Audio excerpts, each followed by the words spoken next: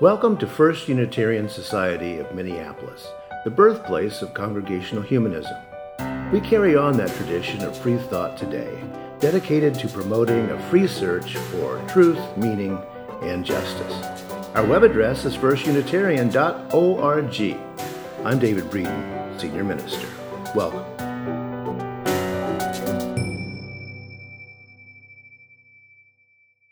On Sundays that follow holidays or holiday weekends, in this past year, this COVID year, David has done what we call question box services. And this is a thing that Unitarian Universalists and perhaps other denominations do. Rather than writing a whole sermon or a talk, you say, all right, I'll take questions. It's not exactly stump the chump, but it's a little like they used to do on the Tappet Brothers on Click and Clack, right? So you can ask anything. So I said, sure, I'll try that. I like to think on my feet. And since the program that I am responsible for here at First Unitarian Society is the social justice program, I thought, great, we'll do a social justice question box and see what questions you might have. So I solicited questions in advance, and guess what? You already know everything you need to know because nobody asked any questions in advance. Or maybe you didn't want to give me time to think about them in advance and you really wanted to stump the chump. So that's what we're going to talk about today is the social justice program at First Unitarian Society, how we're involved, how we think about it, what we do here, but also more broadly, what questions you might have about how and why humanists organize for social justice, what we think about as we're deciding what projects to get involved in, where you might want to put your energy, where you're already putting your energy and want to connect it to the life of this congregation. So that's what we're doing here today. All right. So I'm hopeful that we can make this a chat, that we can have people online and in person who are talking about this. Over the 140 years of this congregation, First Unitarian Society has been gathered as a congregation for about 140 years. And our people have put our shoulders to the wheel, together put our shoulders to the wheel to make the changes we need for a more just, compassionate, and peaceful world. Always with a focus on human rights and including women's rights, especially the right of women to vote. We had a big contingent in this congregation that worked on suffrage. Workers' rights, LGBTQ plus rights, anti-war and anti-nuclear weapons campaigns, environmental stewardship, issues of homelessness and economic inequality, and reproductive health.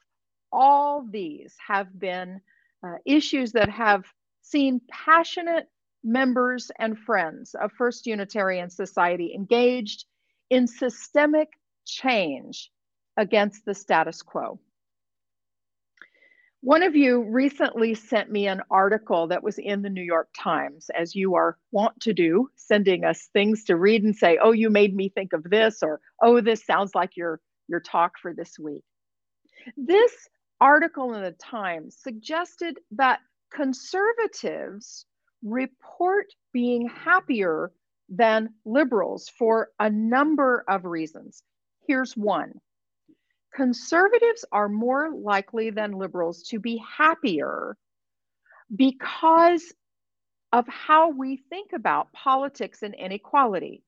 For example, two psychologists at NYU have written that the rationalization of inequality,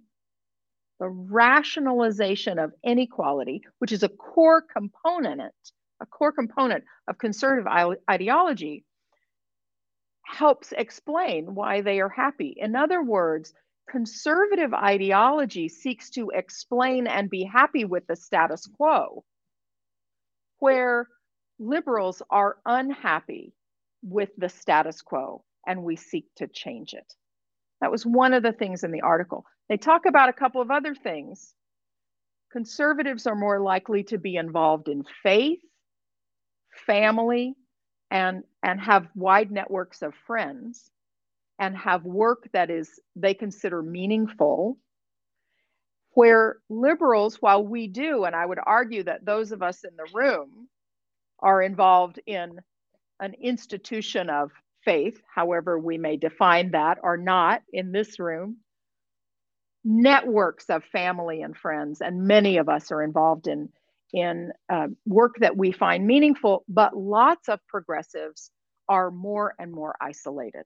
So it's an interesting article, and I'll see if I can post that later. Okay, that's a lot of preamble. I'm seeing a couple of questions, and I'll come to this. What's the question of the status of the reproductive justice lawsuit? Let me preface by, I'll talk a little bit about the reproductive justice lawsuit, and then we'll see what else we have in here. Okay, so let me talk about the 5 areas that First Unitarian Society social justice is arranged around. I have a little video that I was going to show, but we don't think that's a good idea, right? We're not going to do it. Our website is being redesigned, and that video is going to come up on our website, so you'll be able to see it. Congregants and staff work across 5 key areas to help create this change and disrupt the status quo. All right. First is our Active Voices program. Our Active Voices team meets every week on Tuesdays. They've met throughout the pandemic online. Sometimes they get together now. Not sure if you're all doing it online or in person now, but on Tuesdays they get together. Melody, do you know? Okay. So they get together and they decide what's the most important issue that our elected officials and public policymakers need to hear from us on this week.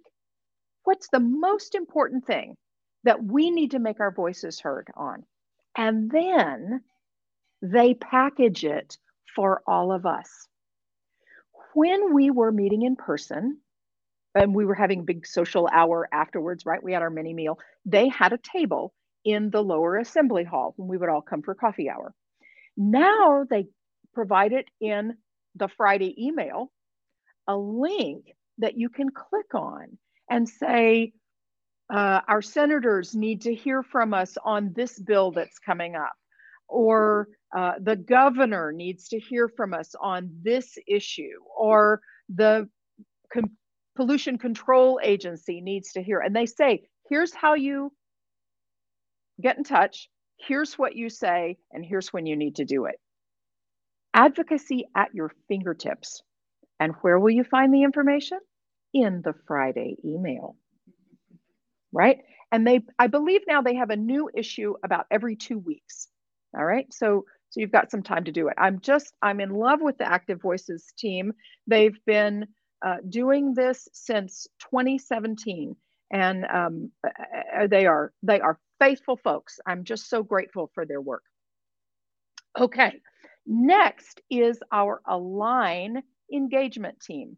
Align Minneapolis is a collaboration of 16 congregations based in the cities, mostly downtown, that work together to address issues of homelessness. We are one of those member congregations. So our Align engagement team meets once a month. They help figure out what is the next most important thing for us to do, whether it's advocacy, whether it's gathering supplies for a goods drive, whether it's showing up for a witness event, whether it's doing education. That team helps us be engaged with people who are experiencing homelessness. There are 2 really important things that Align does that I really want to lift up. One is Align supports what's called street voices of change. These are people who have a lived experience of homelessness. And through Align's support, those folks have a seat at the table where decisions are being made. People with a lived experience of homelessness have a seat at the table where decisions that affect them are being made. One example is the Shelter Residents Bill of Rights, which got through the Minnesota legislature and is now being worked through a task force so that people who access shelters when they are experiencing homelessness have a Bill of Rights. Surprising they didn't have that. And FUS participates up the stream with other congregations to help that happen. It's not sexy work, but it's really necessary and super important work. Okay. Next thing, that's climate justice team. Our climate justice team gets together once a month and decides what's the next important thing to work on. We work with Minnesota Interfaith Power and Light, Minnesota 350, and other organizations and congregations to band together and say, here's what we can do. We always do something for Earth Day, and we're talking about, we do a book club. We'll be reading the Jane Goodall book, Hope. No, that's not the full title. Jane Goodall's book about hope in February. It's in the Friday email. You'll find it. Climate justice team. Our Moving Toward Equity team works with the board and staff and congregants to help amplify and break down amplify diversity, inclusion, and equity, and break down barriers to those things, both within our congregation and more broadly. And we're gathering a team that will be at the congregant level and outward facing. Our team right now has been mostly board level and working on things like our policies and our bylaws. Where are hidden places that are barriers to diversity, inclusion, and equity? Some folks like that wonky work.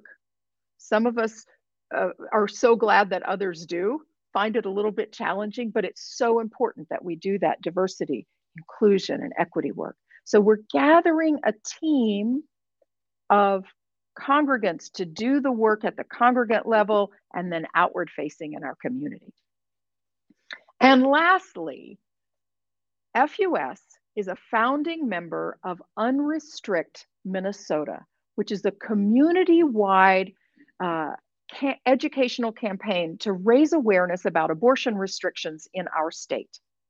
And we are a plaintiff in the lawsuit that challenges those abortion restrictions as unconstitutional. So there's the lawsuit, and there's Unrestrict Minnesota that is the education arm of that. So we're a plaintiff in the lawsuit, and we're a founding member of the education campaign, right? So that is a long preface to answer the question, where are we with the lawsuit? And I am just going to pull up an email from our attorney. Our attorney is the folks at Gender Justice and a group called the Lawyering Project. We have some great news. Our lawyer, Jess Braverman, writes, the court ruled in our favor on the first round of summary judgments, and FUS will remain a plaintiff and can move forward with the religious liberty claim. This is big news. So there is a law in Minnesota that states that fetal tissue that is the result of abortion or miscarriage must be disposed of by burial or cremation. We say that assumes a level of personhood that we do not adhere to, and it is an affront to our religious liberty. That's our claim about that. We join in on the other, there's 7 others, I think, and we join in saying that they shouldn't be on the books and they restrict access and they are unconstitutional. And so the big question was, did we have, it's like a standing question. It's not exactly standing, but could we remain alive? And we can. So we are hopeful that we will go to trial this coming summer. And the suit actually is a suit against the governor and the attorney general and the Department of Health, because you got to sue somebody. So that's what we're involved in. Okay, that took me a long time to answer that question. I promise the rest of them I'll have off the top of my head. Okay, Melody. The question is, do we do anything about food deserts or food banks? Not directly. And when folks are interested in donating to a food bank, and when I want to donate to a food bank, I go over to Plymouth Congregational Church, which is just down the way at Nicollet and Franklin. And they have a collection bin for the Groveland food shelf. And so that's connected to the Align Minneapolis work, but we ourselves do not do that. There's not a reason that we couldn't do a collection here if somebody wanted to staff that or organize it and then take it over there. But the Groveland food shelf is where we do that. Thank you for that. Oh yes, someone says the Book of Hope, Survival Guide for Trying Times. That's the Jane Goodall book that we'll be reading for climate justice. Yeah, Sandy. Oh, that's a great question. Sandy asked, how did social justice evolve over the years? Where was the kind of the root of having it involved in Unitarian Universalism? I think it comes really from our Universalist roots. Would you agree, Paul? Okay. The early Universalists believed that all were saved. They certainly came out of the Christian tradition. They were Christians. But rather than believing that some people went to heaven and some people went to hell, and that was already decided ahead of time, like it was the elect, that's an echo of Calvinism, a kind of Protestant Christianity. They believed you're either going to heaven or to hell, and you really couldn't do anything about it. The Universalists said, we are all saved. There is a God, and God is too good to damn any of his children to hell, right? So if we all are saved, we all are worthy of being included in salvation in some great beyond, but also here, right? We're all worthy of all the good things. And so it grew out of that. I think it grows out of humanism in the way of thinking we're all we've got. We are all we've got. We are the ones we've been waiting for. No great hand is going to come down and save us. We are not working for some future salvific time.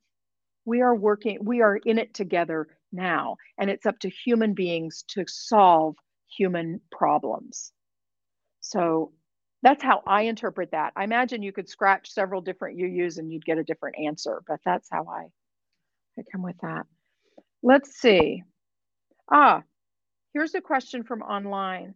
Why aren't we more involved in Palestinian rights work? I think that's a really great question. I think it's a very good question. Why aren't we more involved in Palestinian rights work? It probably on one level is an issue of capacity.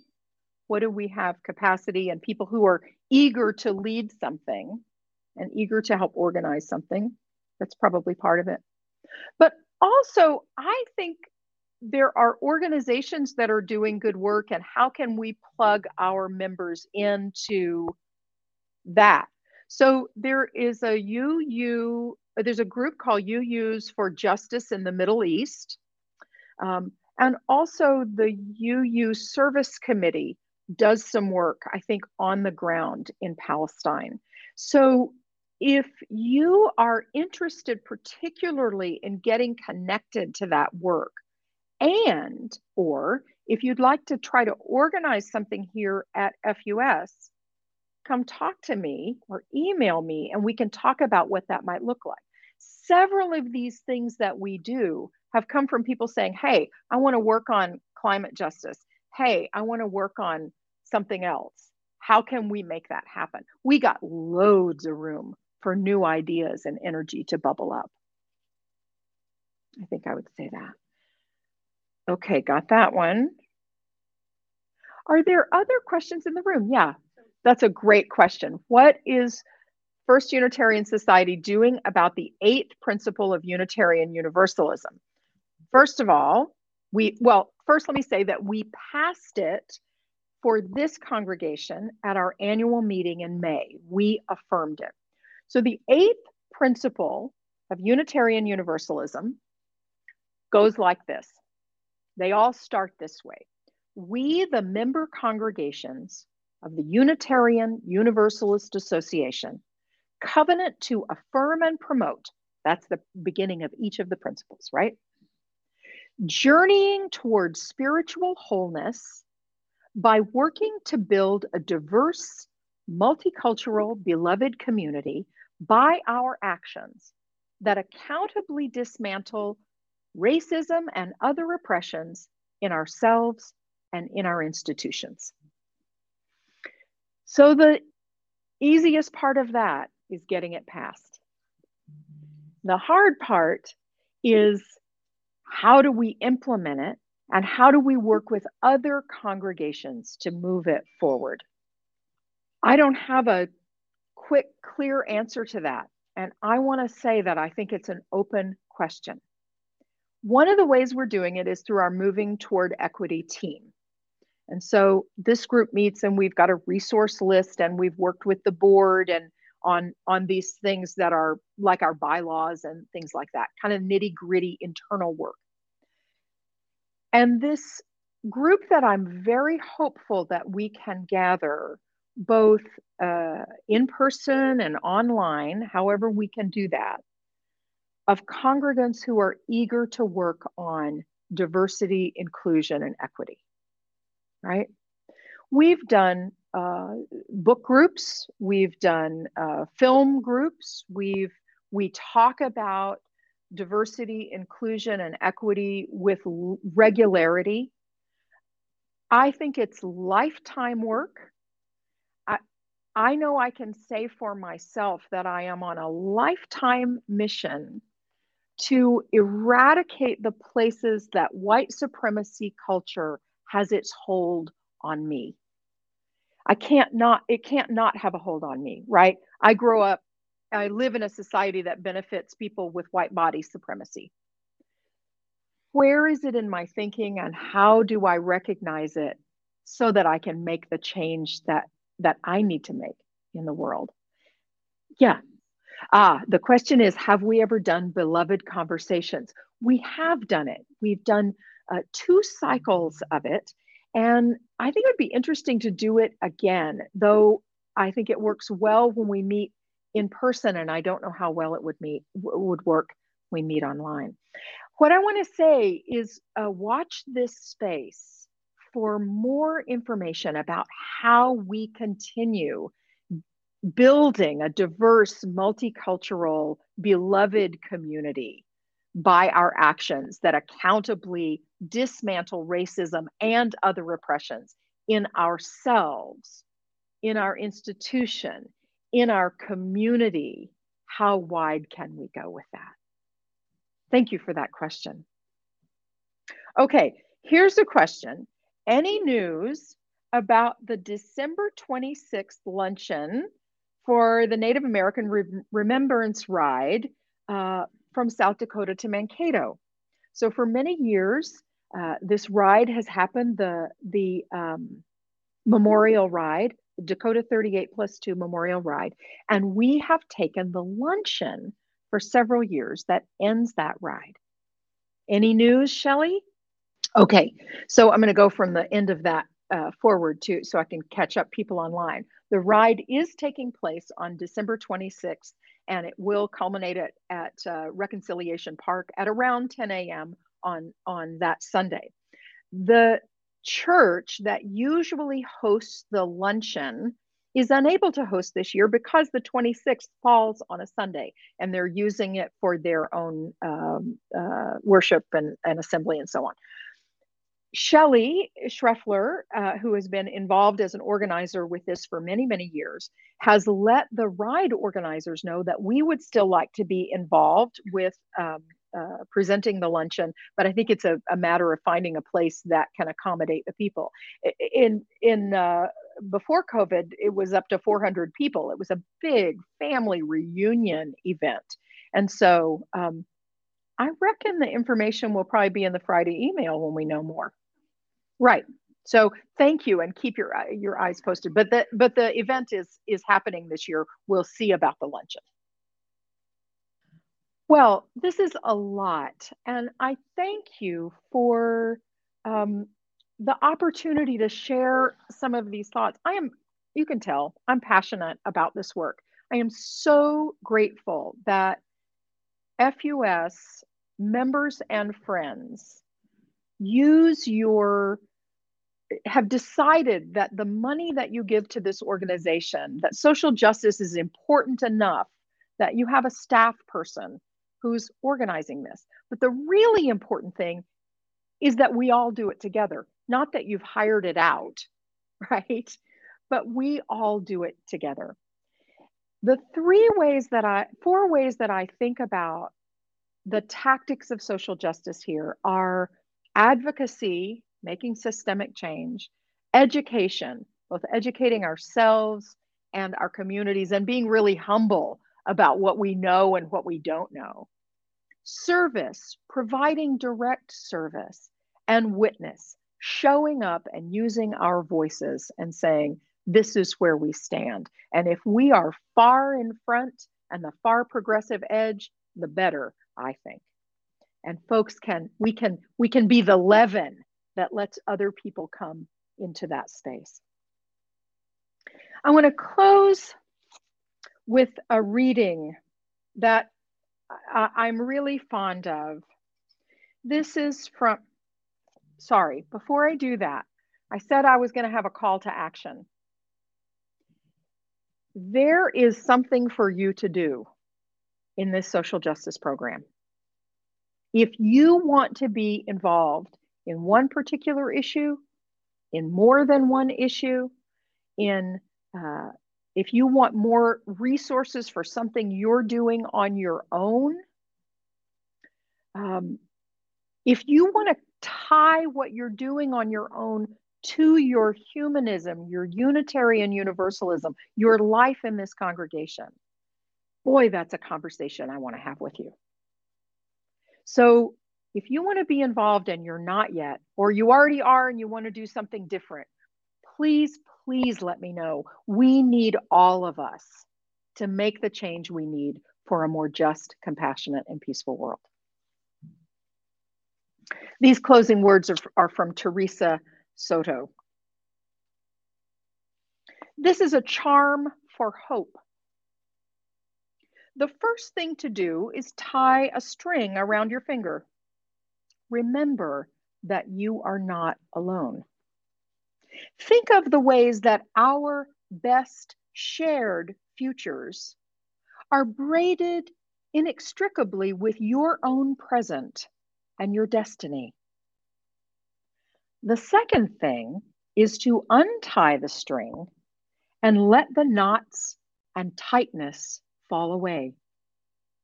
Let the burden of bleakness roll off your shoulders. Resistance on these opaque horizons requires only one source of strength, one ray of light. Remember that persistence doesn't require all the answers up front, only one. Fortunately for all of us, we have one response: to remain together through awkward times and happy ones. We remember and we find our resolve in one another.